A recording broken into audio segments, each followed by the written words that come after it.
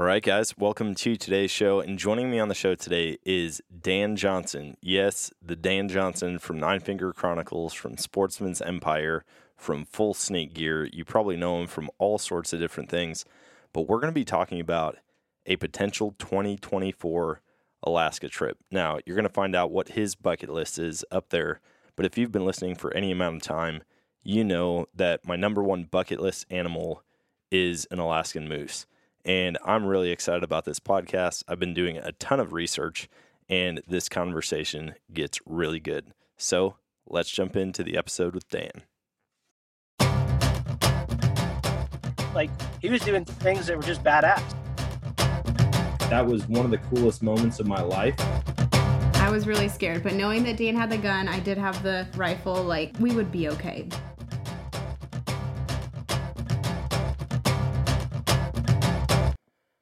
All right, guys, welcome to today's show, and joining me on the show is the one and only Dan Johnson. Dan, how's it going, man?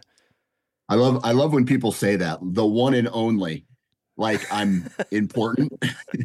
Like I get a kick out of that just because if people saw my real life, they would be like unimpressed with, like, number one, yes, I do hunt, and yes, my passion is hunting.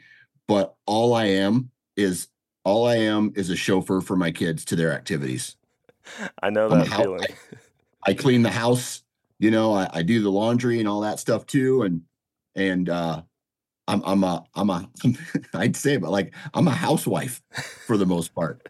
Dude, me and you are living similar lives. I drop the kids off at school every morning, pick them up. Yep. I mean, my wife helps with a lot of stuff, but like I'm helping pack their lunches. I do the laundry. I do the dishes. Yep. She just bought a robot vacuum, so I no longer have to sweep and mop. She's like, how do you feel about me getting a really good vacuum? And I was like, I've been wanting a good one for a long time. You always buy the cheap ones, and they break, and they smell bad. And she went online and bought, it's like a Roomba, but it self-empties, self-fills, it mops, it dusts, it does everything. And so at least that's one thing taken off my plate now.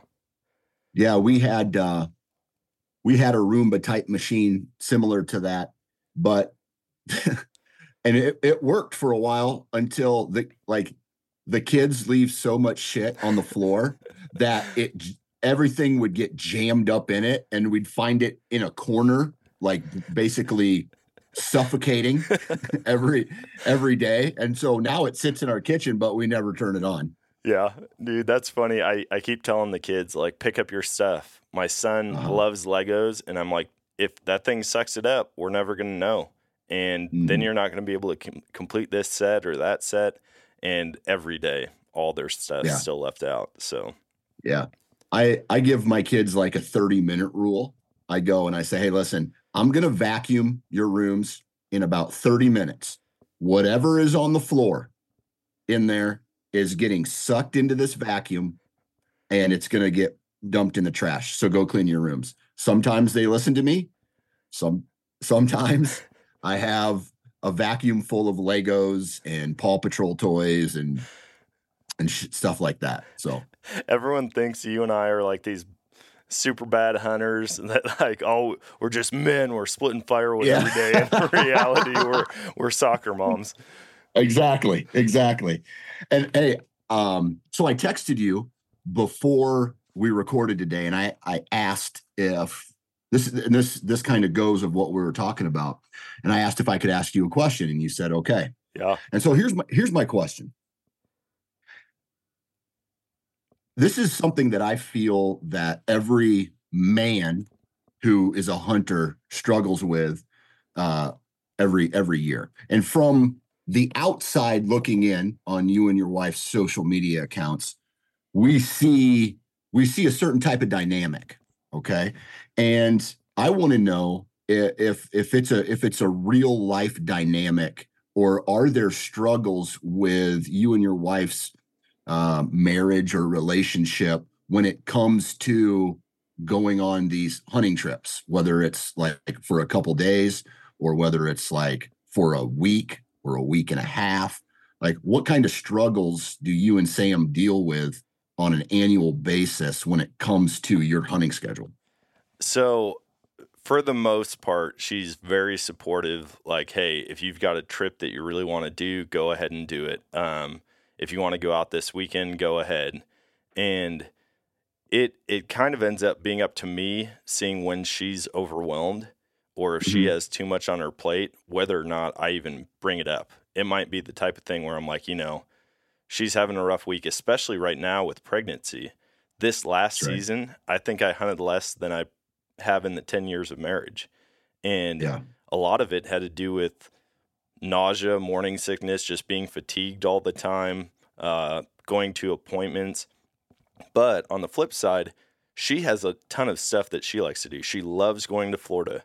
We go to Florida 4 to 6 times a year, and that's like her idea of vacation. So she knows like spring and summer, we're spending it doing trips to Florida, visiting family, doing all of those things. And then when it comes to the fall, she's pretty open to me going, but we have to communicate about it all the time. Like if it's the number one point of contention is when I don't put it on the calendar, because I don't use calendars very often. I'm like, I just typically remember, or I have an alert on my phone. And she's like, wait, you're going this weekend? You didn't put it on the calendar. I thought we were going to go do this. I had this planned. And I was like, oh, sorry, it's hunting season. I just assumed don't plan anything during hunting season, Yeah. So there's definitely some give and take there. And there are times where it becomes an issue where it's just like, you're going again. Back-to-back trips are the biggest issue, I would say. Like, I usually have elk hunting end of October, beginning of November. I come back from that, and then it's like full-on rut here in Missouri. Right after that, we go to Wisconsin for whitetail season. And so those get to be a lot for her. But typically, if it's a standalone event or a standalone trip away from everything else, it's not a big deal. Yeah. And that's the thing that I really struggle with, especially when I go out on out-of-state hunts, is, man, we all know, whether it's mule deer or whether it's whitetails, elk is different, the rut's in September, but like everything is all packed down into this, really, it's like a 2-month time frame. Yeah. From late September to early November, right? The last 2 weeks of September, especially if you're going on an elk hunt, to the Midwest rut, depending on where you're at. If you're in the South, it's different. And so it becomes like I have goals for myself, and it becomes really hard to try to pack in multiple hunts in that, really what it is, it's in 8 weeks. Yeah. And I'm trying to pack 4 weeks of hunts into 8 weeks. And then dude, my wife, she is not the type of woman who suffers in silence. So she will voice her opinion of how frustrated and pissed that she is when it comes to me. Oh, well, I hope you had fun today. Here's what I did today. The boys fought all day. And then Ava and Mac, they were fighting, and I had to go do this and this and this. I'm just like,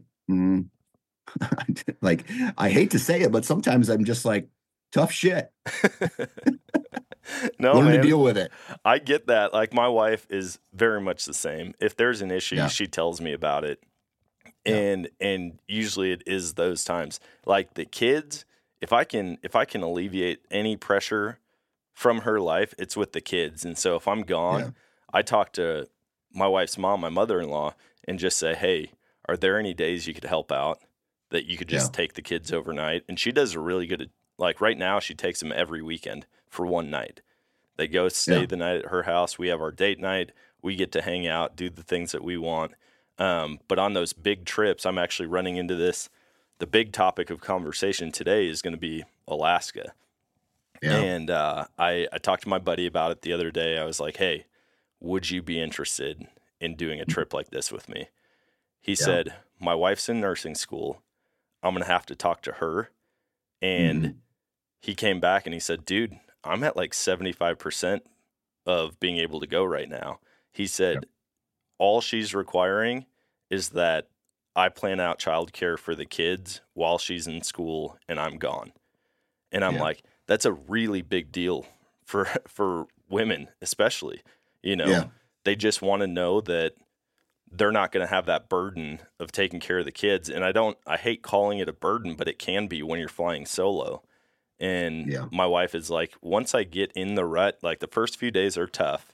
And then I get into a rhythm with the kids where they've got their set times to do different things. Maybe they can be on their iPad at this time. They're doing homework or coloring or crafts or whatever.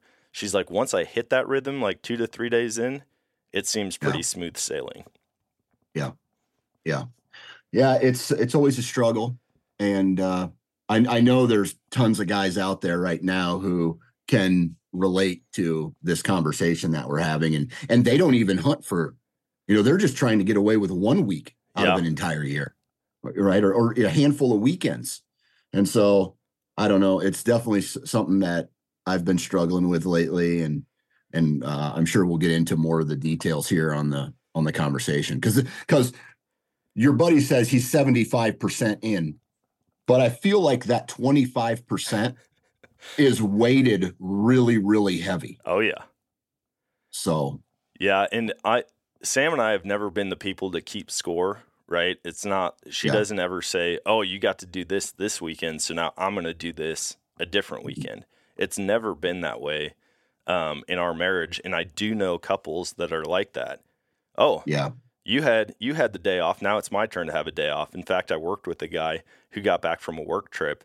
As soon as he walked through the door, his wife was on the way out of the door, and she goes, "It's your turn," and left. Oh yeah, that shit happens to me too. Like I need to get away from these kids, and then she goes and has coffee with her friends or some shit like that. So, yeah, it's definitely relatable. I don't know, man. It's something that we all struggle with every year. Yeah, and that was really the basis of all of our social media, not being able to post dead animals on TikTok or guns or shooting or anything like that.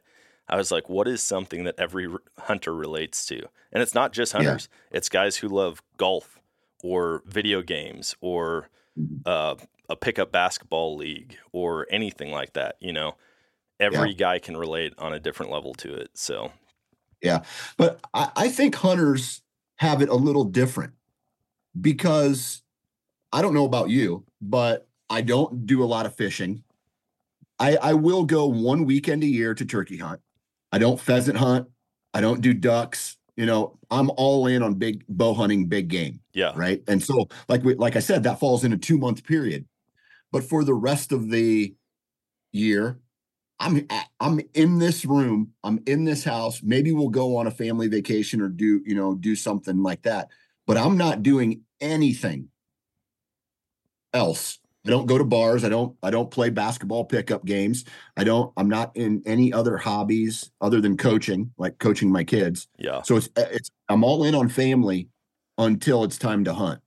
And so I think what happens is, and I don't want to speak for the ladies or the wives out there, but I think what happens is they have short-term memory, and they don't give a shit about the 10 months of the year. Yeah. All they care about is the 2 months out of the year where you're gone for, a week at a time. When I go to South Dakota, I usually give myself a day of driving, 6 days of hunting, and another day of driving, which comes out to 8 days roughly. Yeah. Okay.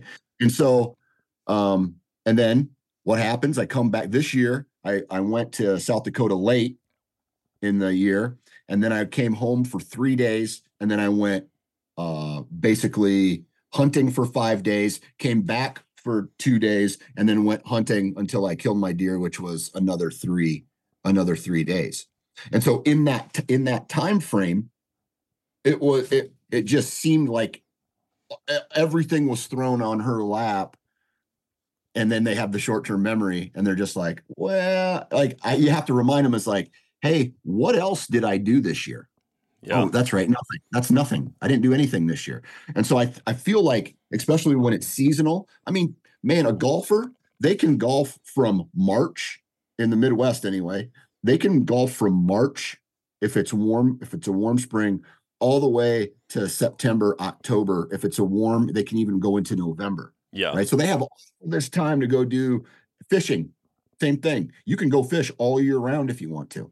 You can't hunt deer all year round. No. Yeah. The big game hunters have it different. And I mean, waterfowl is a pretty seasonal thing, but as a whole, you're right. Having all of our activities crammed into one short time is definitely the challenge. If it was, man, I could go out any week of the year and chase a hardhorn buck. That'd be totally different. Totally different. Totally different. Yep. So we talked about it a couple weeks ago now about our schedule, what the fall is going to look like for me, what hunting trips that I've got going on. And when we were talking about that, I was like, how many big trips can I do? And she's like, you can do 4 big trips, like 4 week-long trips. And I'm like, okay. And so then I started going through my mind, like, what big trips do I have going on? And I was like, I probably won't go to Wisconsin and turkey hunt then. And she's like, well, how long would that be for? I'm like, 4 days. And she's like, oh, those don't count. And I was like, wait, what? Hold on. You do know this is all being recorded, right? So I can do a bunch of 4-day trips, but just week-long plus. And so in talking about that, I started kind of thinking about Alaska, and then it died off in my mind. And right around that time, you text me and said, hey, man, what are your plans for this fall? And we got on a call. I started mentioning Alaska, and after talking to you, I just dove in to all the research, trying to figure out what a trip would cost, how many days I would have to be gone, like leaving home to getting back home, not just days hunting. And I found it is pretty reasonable as far as a big game in Alaska. And it could be moose, caribou, bear, deer, elk, you name it. But in looking at some numbers, I sent you a couple of them, but I couldn't believe what I could be on the ground in Alaska with 2 tags in my pocket for. And so we're going to break a lot of that stuff down in our talk today. And there have been some other developments as far as the final piece, which is the transportation to the backcountry. From everything I've researched up until now, that is the most expensive part of the entire trip. More than the tags, more than the flights up there, more than all of it. So where are you at? Because I know you mentioned, like, this is a trip that you would want to do sometime in the next few years. Is it something that you're thinking about this year? I don't know, man. It's something I always think about. I gotta set the stage here. Okay. And so even before I would consider myself a hunter, every Sunday night, my dad, myself, and my brother, we'd all sit in the living room and we would watch National Geographics.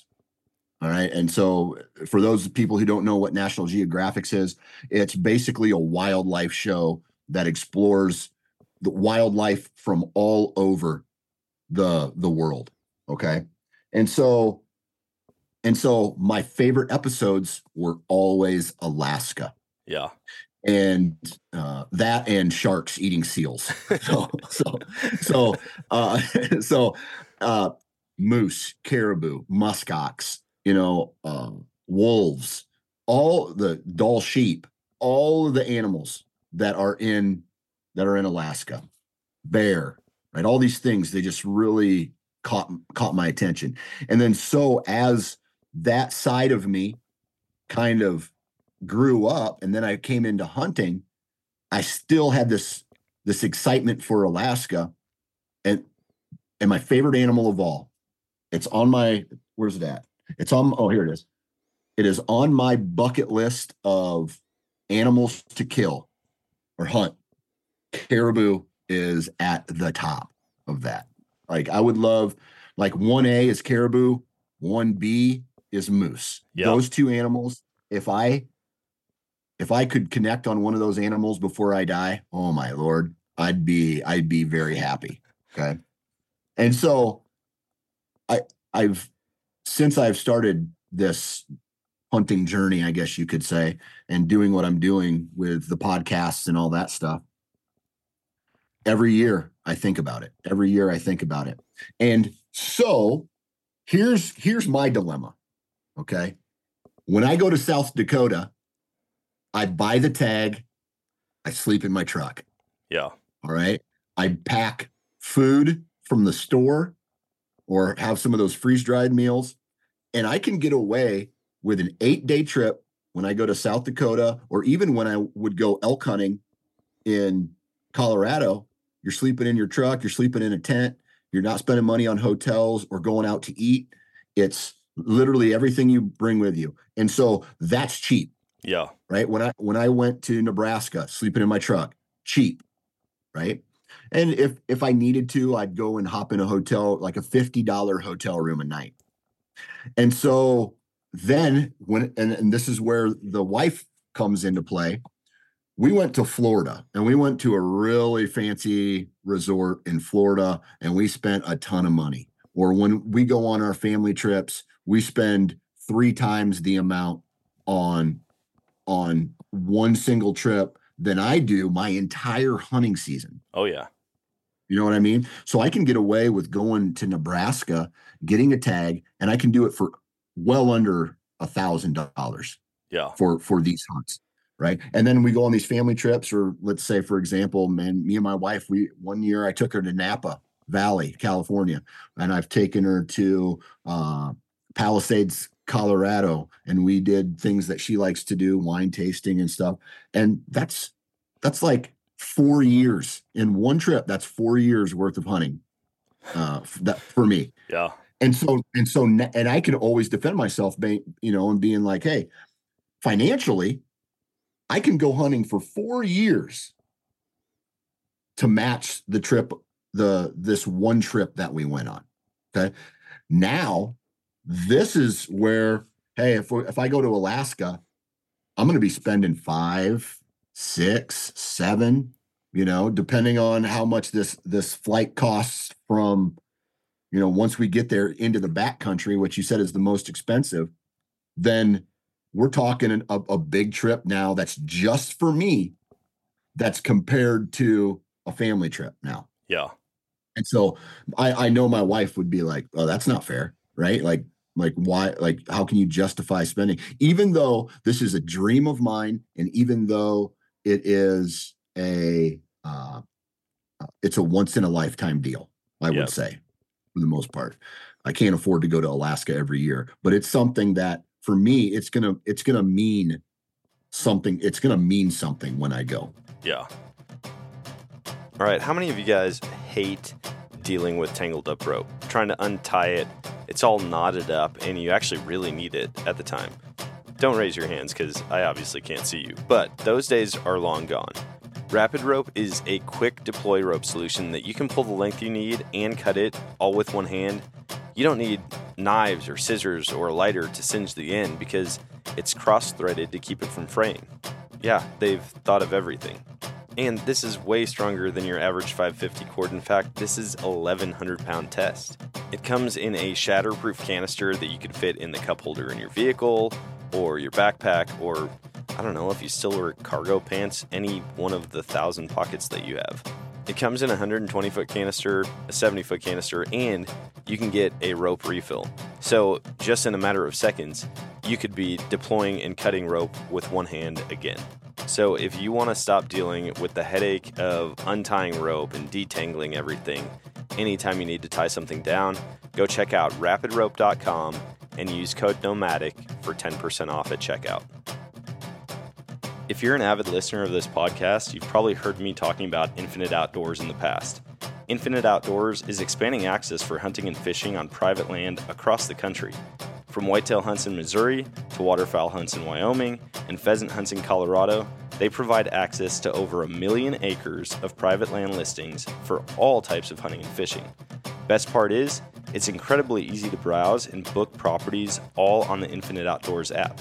The app is free to download and easy to use. All you have to do is sign up and you can browse over 250 different adventures across 10 states. Download the app today and use Nomadic15 for 15% off your membership.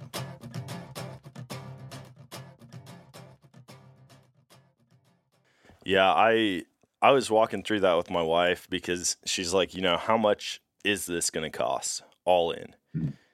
And I was crunching numbers and I'm like, I think we can do it for under 5. And she's like, okay. And she's like, I know you've always wanted to do it.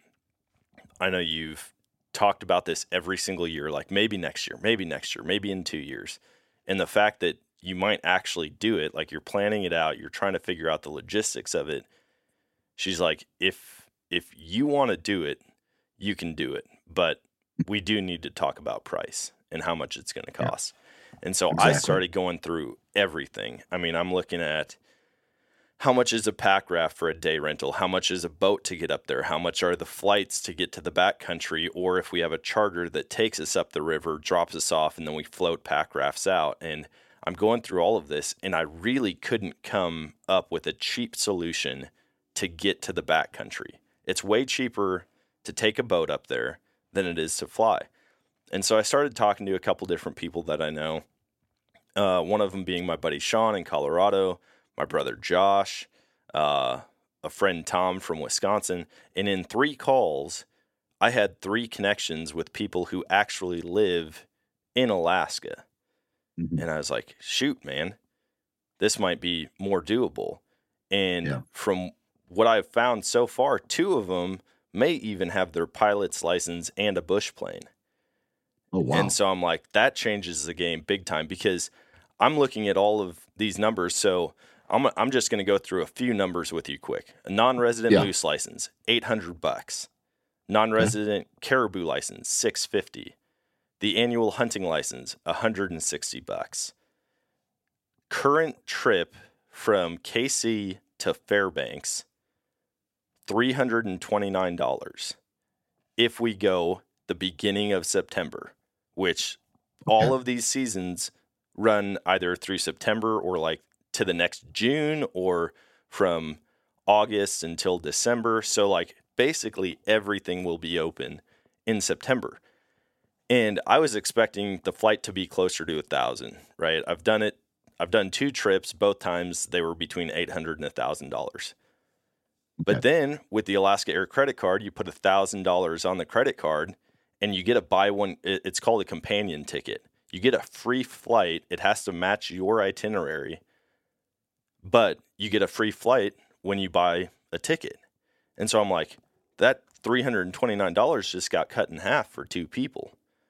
Mm-hmm. And so I'm going, okay, all of this combined, two tags in your pocket, the hunting license, the trip to Fairbanks, $1,939. And I'm like, all right, sweet. I'm doing this trip for well under 5. And then I started looking at flights to the backcountry. And most people call it an unguided hunt, right? They just drop you off in game-rich environment. They come back, pick you up with your load. And looking at those, $5,500 to $12,000 is what people are charging for an unguided. Once I saw those numbers, I was like, all right, this is going to, I can't bring myself to pay that kind of money for a 2-hour flight. You know what I mean? So that's when I started looking at all these other options. I find out that my brother's wife, her whole company that she works for is based out of Fairbanks, Alaska. Mm-hmm. Her boss hunts. Almost every one of her coworkers hunts. She works remotely, and they fly her up there once a year for business meetings and stuff like that. But she was like, hey, there's this one guy that I work with, and he's got his pilot's license and a bush plane. Mm-hmm. And then I talked to my buddy Sean. He said, hey, I know a guy who does a fishing charter up there. And it might be the type of thing that you could just get dropped off in the boat. You know, that's going to be way cheaper than plane fuel. You're going to be able to haul a lot more in a 20-foot John boat than you will in a 2-person bush plane. And so once I started looking at that, I'm like, okay, from now until the season starts, I've got to secure a way to get upriver somewhere so that we can either get picked up on the river or float back down to Fairbanks. Mm-hmm. And so that's the point I'm at right now. I talked to my buddy Sean, and I mean, in my mind, I look at these big ticket items, and I'm like, there's going to be a bunch of other stuff. Well, he brought up, how are we getting the meat back? Mm-hmm. And I'm like, yep, I've done it before on Kodiak, and the nice thing is Alaska it's such a high fishing and hunting destination that they make it very easy for you to bring extra bags back. And you can pack your meat, put it in a styrofoam cooler that perfectly fits in a cardboard box. It all gets taped up. I mean, it's frozen solid. And on the Alaska Air website, it's $30 for your first check bag, $40 for your second, and then $150 for every additional bag after that. So I'm thinking, we shoot a caribou, a couple 100 pounds of meat, that might be 6 boxes that we have to check. But at $70 between the first two and then $150 for the third, 2 people do that, or 4 people do that, or however many people go on this trip, really you're looking at a couple $100 to get your meat back. Yeah. So yeah. I've been just kind of bouncing around looking at a ton of different stuff, and like I said, pack raft rentals and dry suits and bear fencing and all of this stuff. And I realistically think if we find a connection, if I can make a connection with somebody in that area that can transport us to the backcountry, we're looking at $3,000 to do a hunt. Man, I hate to say it, but I'm skeptical at that number. And that's just me knowing what other people have paid to go to Alaska. And I understand that's with a connection, right? Let's say these connections don't pan out. Now we're looking more at 10 grand. Like if we have to get a bush plane, and the cheapest dollar amount that you mentioned was $5,500. Yeah. And I'm not trying to rain on the parade. I'm just trying, because in a scenario like this, for me, it's very important to know worst case scenario. For sure. How much money am I going to have to spend worst case scenario? And that is what I will budget for. Yeah. Because I can't go, and this trip's going to cost $3,000. And then we get there and it's like, well, it's $1,000 for this. It's $1,000 for this. It's $1,000 for this. Now it's $6,000. Oh, we forgot about this and this and this, or, rules or whatever, or holy shit, I just shot a moose and I shot a caribou. And now I have 1,000 pounds to ship back to Iowa. Yeah. That right there is going to be a ton of money. Yep. Yeah. And I was thinking about that same thing, like, okay, worst case scenario. And so I started diving into other things like just renting a boat, not getting chartered up the river or coming back. And I'm seeing rates for like actually renting the whole boat and taking it out. I found a boat. I'm actually on the page right now. It was $585 a day. It's a 21-foot aluminum runabout. And so it's got the windshield, it's got the canopy that goes over the top. So $585 a day, multiply that out by 10 days, 8 days that we're actually using the boat or have it on the river somewhere. That's $6,000. Well, divided by 4 people, you're looking at $5,500 or $1,500. And so I'm like, okay, that's way cheaper than the smallest $5,500 price point that I've found. And so I'm like, all right, you add that to our total so far, and we're looking at like $3,400, right? Yeah. But that's if everybody gets 2 licenses, a moose and a caribou.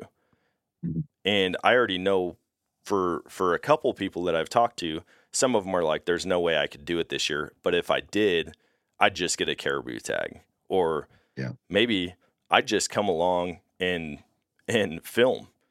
Like just being in Alaska would be awesome.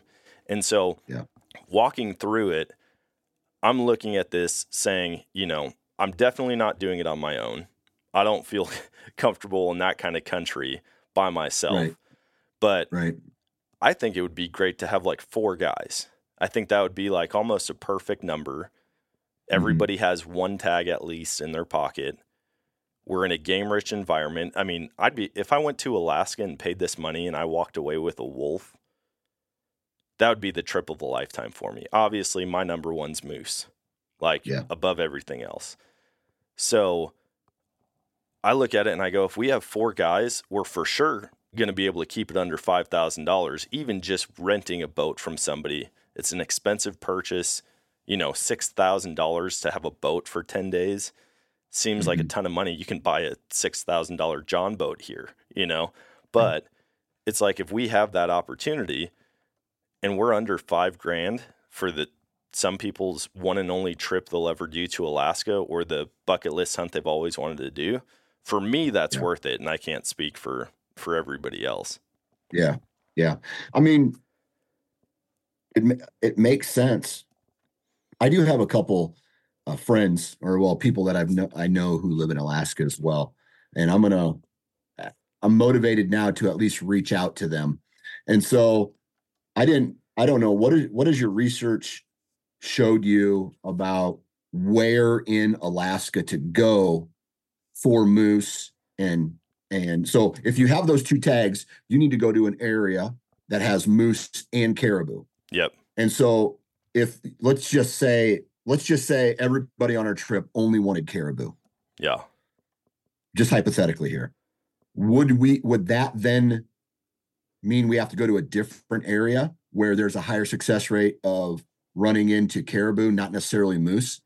So from what I understand, the farther north you get and the closer to the Brooks Range you get, the more caribou you're going to encounter. So I'm looking at like Fairbanks. Unit 20 kind of encompasses Fairbanks. It's not right in the center, but pretty close. There's Unit 20A through 20F. And each unit and subunit within might have different restrictions. Moose is very regulated as far as what's legal and what's not.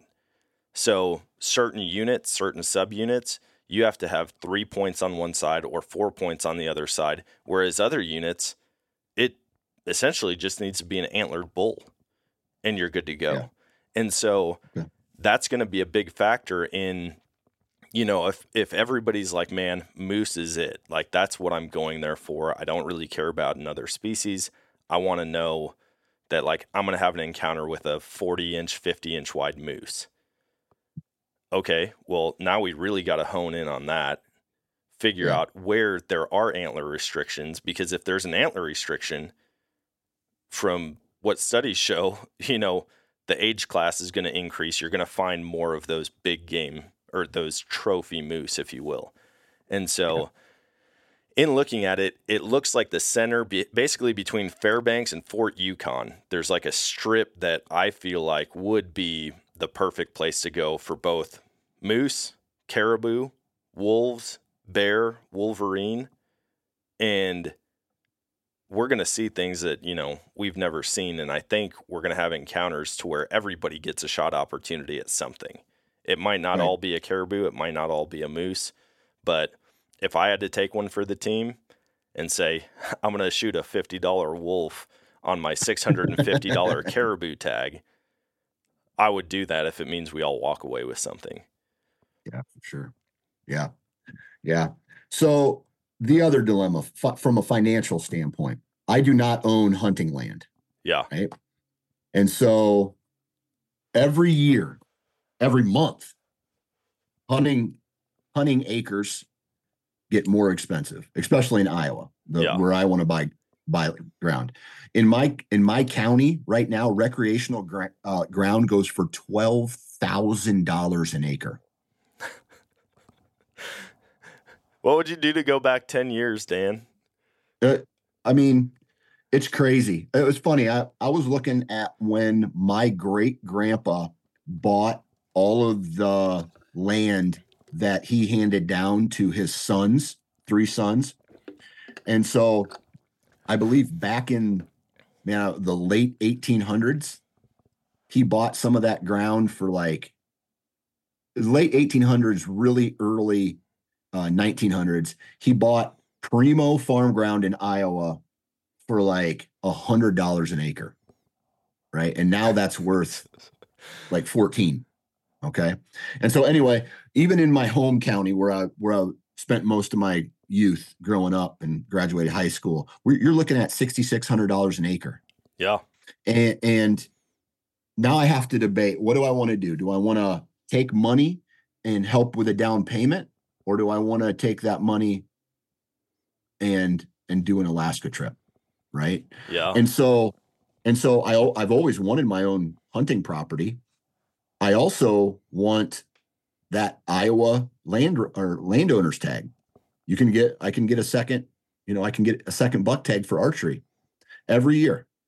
And so that means a lot. That means a lot to me. That means less travel for, other whitetail hunting when I can just stay here in Iowa. For sure. And so, dude, I would love, love, love, love, love to have my own land. And I would love, love, love, love, love to go to Alaska and get the opportunity. So really for me, it's just this internal debate of what I want to do. Do I want to own land more, or do I want to go to Alaska more? Yeah. At this point in my life, once I get land, then I can say, okay, I have this secured. Now I can start thinking about Alaska, or vice versa. Or once I've done my Alaska trip, then I got to save up more money to get the down payment, which eventually is going to go up. Yeah. Because land prices always go up. And so it's, I don't know. It's just something I weigh in my head every week. Dude, the land thing is for me, I've always wanted land, right? And I finally got land. And the only reason we purchased this chunk is because we were intending on building on it. Yeah. Now my wife has settled on buying a house instead of building on that property. Mm. And so I'm like, shoot, man, like $2,000 a month in payments is a lot of money. I could do, if I had $24,000 to put on hunting leases, I could have some killer spots every year. Oh, yeah. And so once I weighed that out in my mind, I was like, yeah, we'll sell it. Like, we'll get rid of the property. Although I've had 2 bucks on it, that one of them was probably 140, 150. I've only had it since last January. And then I had another buck that's a 160-inch 10-point, like just a perfect buck. And I'm thinking, man, 25 acres. And I haven't done anything to it. That's just how it came, and the deer were there. And, but thinking about that, I'm like, I don't know what leases go for in Iowa, but weighing that out, I'm going, dude, I don't want to pay $2,000 a month for the next 15 years on a property when that same amount of money could last me my lifetime in hunting leases. Exactly. All right, if you're not using Tactacam's reveal cell cameras on your hunting property for scouting or monitoring the wildlife, you are seriously missing out. When you pair that with the Reveal mobile app, you can see the action as it's happening, no matter where you are. In fact, I've got trail cameras up in Wisconsin on the land that we hunt, and not only do I get pictures from those cameras sent to me, I can also track the progress of the camera, the battery life, how much memory is left on the SD card, and I can see what the weather's doing at the time that a picture is taken. So I can't think of a better tool for scouting, whether it is close to home or in a totally different state. So if you want to stay tuned into the action or just get into the action, go to revealcellcam.com or tactacam.com and use code Nomadic for 10% off at checkout. All right, guys, I've got to tell you about some of the new XOP products that I've been using this fall, and some of them I use in kind of an unconventional way. First off, I use the Mondo saddle, but I also use their turkey hunter vest, and I take the Cold World stand, put it in the back of the vest, and carry it in that way. Depending on how far I have to pack in, I'll just bring a foot platform, but one thing I've learned is that if I put the seat cushion on the underside of the seat and flip it up, it turns it into a knee pad also, or I can flip the seat down and sit on it like a conventional tree stand. I also use their holster kit clipped right onto my saddle to carry in my climbing sticks while keeping my hands free. If you're interested in getting a mobile hunting setup like mine, go to xopoutdoors.com and use code Nomadic for 10% off at checkout.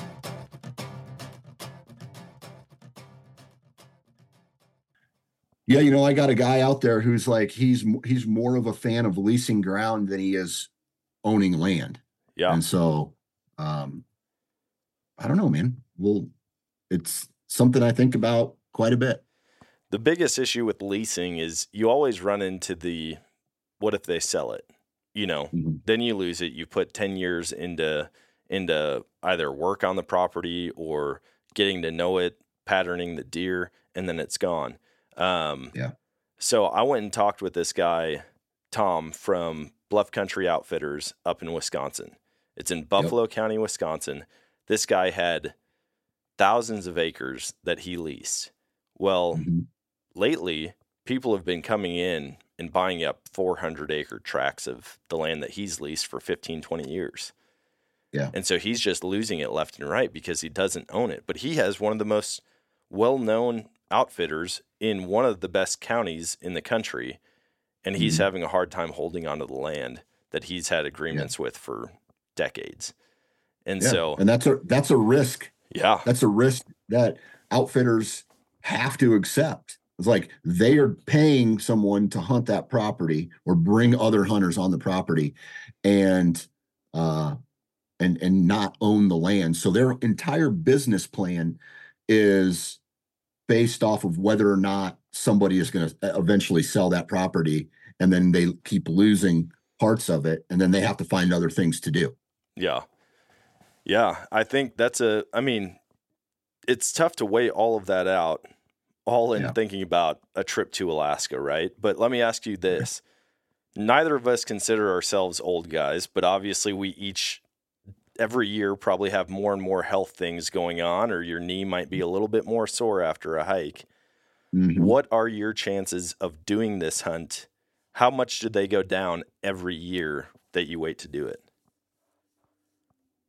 I'll be completely honest with you. I feel like I'm in pretty good shape. Yeah. Right now. I mean, if you told me, let's just say I said yes today to Alaska and we were leaving in September, that's enough time for me to really get my cardio in check and get myself in some really, really good shape. Right. Yeah. Now, I have a really bad knee right now. And 2 Mondays ago, or actually it was 2 Thursdays ago, I actually got 2 injections in each knee, 1 injection in each knee, right? Yeah. I got a shoulder issue. And so I feel like those things are manageable. Yeah. Now, if for some reason in the next 5 years, I actually do need to get a knee replacement, then that's going to be pretty much a year of me not going because I have to rehab that leg and I'll probably just be hunting in Iowa. But I feel like there's several years left if I take care of myself, and I don't I'll be honest. I've quit drinking so far this year. I mean, it's been shit since New Year's Eve was the last time I had a drop of alcohol, and my joints feel absolutely amazing right now. My body, just from taking alcohol out of my life, I feel so much better, flexible, like more loose and stuff like that. And I feel if I take care of myself, my window is still pretty, I would say 10 years. Yeah. 10 years to get it done. Yeah. I'm kind of in the same boat. Joint issues. I've been way more healthy this year. Like I lost, when was it? 2022. I lost 37 pounds in 6 months. I mean, I just hit it hard. I cut out all sugar, like all extra sugar, went to straight water all the time. I had 1 cheat meal a week, and I dropped weight quick. And then I put all of that weight back on. And this year I was like, dude, I felt great. Like sitting around 180 pounds, maybe 185, just, it feels good to me. I don't want to be less than that. I feel like I don't have energy. My body's just like withering away. But at 185 pounds, I'm like, okay, I can cut down. My joints felt better. I had energy. I felt like I could run a marathon, although that doesn't sound appealing to me at all. I will never do that. It's so stupid. Right. But in looking at the future, I'm like, okay, maybe if I do this in 3 years, I really plan it out. In 3 years, I just save up a little bit more money, do it the right way. It's going to be more expensive. But I look at prices and how much they're going up every single year. Everything. And I'm like, I'm just chasing that. Life. Like the amount of money that I would spend then, it's the same amount that I would spend now with inflation. You know, like right now, $5,000 on a hunt might be the same thing 10 years from now as $10,000 on a hunt. Where it's dude, best case scenario, we're walking out of there with a moose for $10K a piece. And I'm like, but now I know I'm not going to get, in 10 years, I'm not going to be in way better shape than I am now. Like, I feel pretty good right now. And even if I take care of myself, the years just have a way of wearing you down. And so that's where Father I told my wife. Time is undefeated. Yeah. I told my wife this year, I said, it's this year or next year, 100%. And one thing that we haven't talked about at all, I contacted a good buddy of mine, said, hey, would you be in for Alaska? He said, dude, probably not. Well, he's with one of the companies that I partner with. And he said, well, he talked to his boss. He said, hey, we're releasing something next year and we're going to need promo stuff. He said, we're in for 2025 for Alaska. Okay. And I'm like, sweet. So then I went back to my wife and I said, hey, check this out. If I go to Alaska this year and they pay for my Alaska trip next year, that's a buy one, get one free. And she just started laughing. And I'm like, no, I'm completely serious. I'll go up there with a buddy or a couple buddies this year. I'll figure it out a little bit. You know, I'm not going to conquer Alaska in a year, but I'm going to go up there and check it out. And then hopefully next year, more people can be more successful up there because of one trip that I did. So I'm all in, man. I am all in. Now it's just a matter of figuring out who's coming with me. And I told my wife the only way I'm not doing it this year is if I can't find at least one other person. Yeah. So. Yeah. Man, I'll be honest. I wish I could just say yes to these types of things, but if I was single, I'd probably be living in Alaska. Have you had that conversation with your wife? Like, hey, what would you do if something happened to me? Because my wife has asked me that multiple times, and I said, yeah, well, I told her, I said, there's a huge difference between if something happens to you or if something happens to you and the kids. Yeah, exactly. You know, I was like, if none of you were in my life, I'd be in Alaska right now. Nobody that I currently care about would ever see me again. I would be in the backcountry running trap lines, shooting moose, you know, like I would Alaska. What's that show?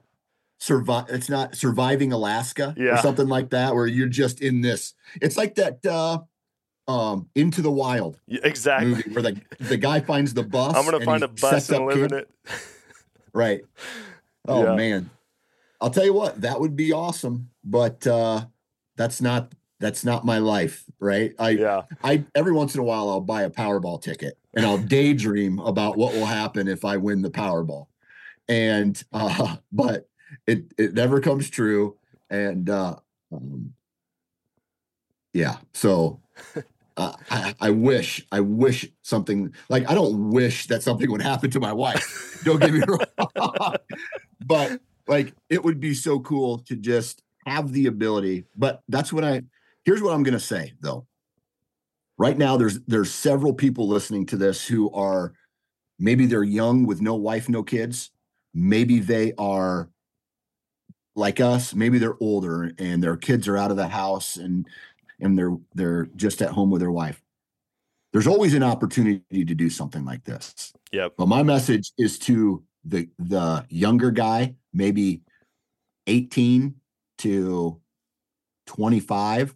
Maybe you're not married. Maybe you don't have a girlfriend. Go do this right now. I wasted 11 years of my life just partying from the time I was 20 to the time met my wife.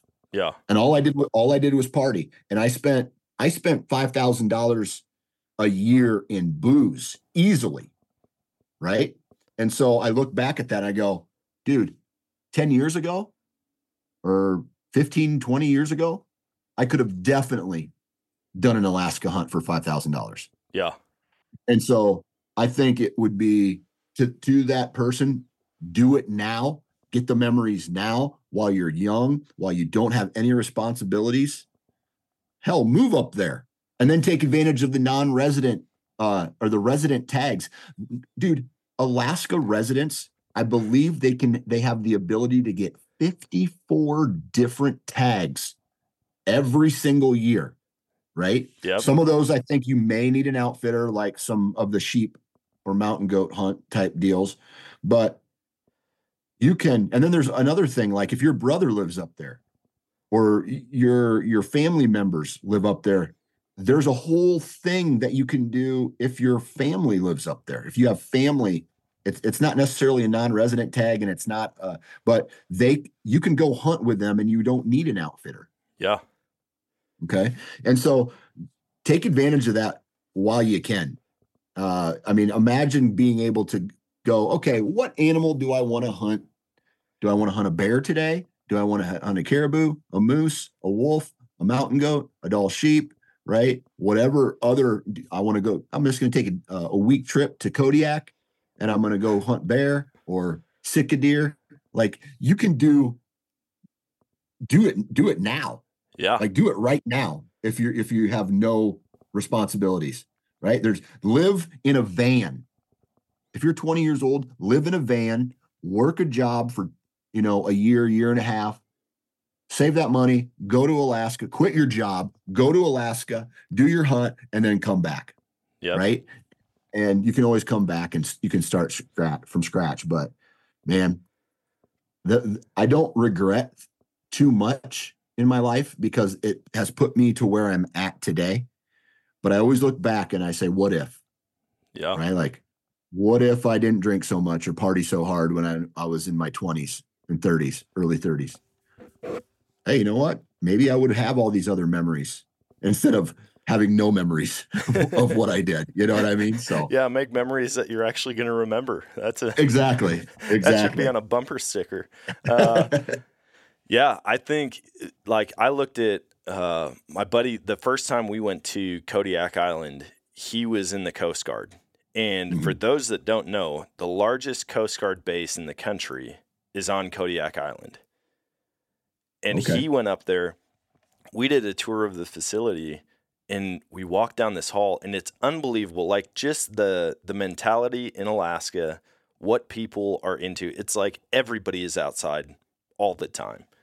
And in the Coast Guard base, we're going through the helicopter hangar, and we're walking down this hall, and it looks like a local gas station with all the trophy animals, like actual pictures printed off, tacked up on a tack board. And you just walk down and you're looking at Dall sheep and giant salmon and brown bear and moose and caribou and all these different things that people from the base go out and hunt. Because you have time off still. It's not like you're stuck there all the time. And a lot of those guys end up getting their pilot's license, buying a bush plane for $40,000, and just going and doing these hunts by themselves or with their spouse or with a couple buddies. And they even had a packing room there. They had a pressure sealer. So like the big vacuum sealer, but it's the one that like fills the pressure and releases it all at the same time. I mean, they were set up. I'm like, if I was single, I would join if I was single and 18 years old, I would join the Coast Guard and put in that Alaska is my number one, or Kodiak Island is my number one station that I want anytime I had to move. Yeah. And people love it up there. Kodiak's a crazy place. I would say we just go to Kodiak and hunt, but they don't have caribou. They don't have moose. They don't have elk. Basically, your big game options end up being black bear. Well, they don't even have many black bear there. It's really brown bear and black-tailed deer. Yeah. So, well, dude, I think we continue this conversation. I'm going to let you know what I find out. I've got 3 different guys making calls to close friends of theirs in that area, and I'm going to find out what that final leg of transportation looks like, what it's going to cost, and then crunch a bunch of numbers and say, best case scenario, worst case scenario, this is how much we're going to be able to do an Alaska trip for. Yeah. That information is going to be very important to me. And then also, when this is like realistically, when would I need to say yes or no by? So the closer we get, the higher prices are going to get for planes or for the trip up there, right? I really think by the end of May, I would like to know who's coming on this trip. Yeah. So, I mean, it's a couple months away. That still gives us, 4 months to do all the final plans. But I think if I've got one other person locked down, I'm gonna buy plane tickets by the end of May. Yeah. And are you thinking this is going to be a archery trip or a rifle trip? So I am gonna bring my rifle, I think, for this one, because the way I see it, if I can figure out a way to do this for a reasonable price this year, I might have 2 more of these trips in me before I die or before I'm too old to make it happen again. And so I told myself I'm going to do it this year with a rifle. And then if it works out where I go up with this company next year, I'm going to bring my bow. But trying to navigate Alaska with a bow for the first hunt, I feel like would be very tricky. If I went back to Sitka for blacktail, I'd bring my bow. I mean, I was within 30 yards of deer all day long on Kodiak. But with moose, I guess I've been part of a moose hunt one time. With caribou, I'm like, this is all stuff that's going to be new to me. And if I'm going up there, I want my best chance of success. Yeah. Yeah. But absolutely. But I also don't think it would be a bad idea. Say we had 4 guys and 2 of them brought bows and 2 of them brought rifles.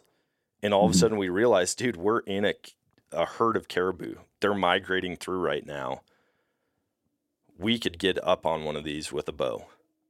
Yeah. Like if we had the opportunity for either one, to me it would make sense to have both on hand.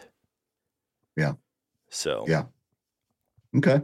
Well, at least this is a good starting point. I feel like once we get closer to the deadline of it by the end of May, maybe we touch base on another podcast and go over where we stand or what our thoughts is if we're going to pull the trigger on this. And yeah, man, I tell you what, just talking with you today has got me fired up about this. And so I will say, I feel like this conversation has moved the needle a little bit. Good. So I'm glad it didn't go the other way. Yeah, I know. Dan, after talking with you, I really don't want to go to Alaska. After talking with you, I don't like you. And so I am not going to Alaska with you. So that's funny, man. Yeah, we'll keep in touch, and I appreciate you hopping on. And yeah, I think once we know, or once we have a trip secured, we're gonna chat again and kind of lay out what our trip's gonna look like and what our expectations are. So yes, absolutely.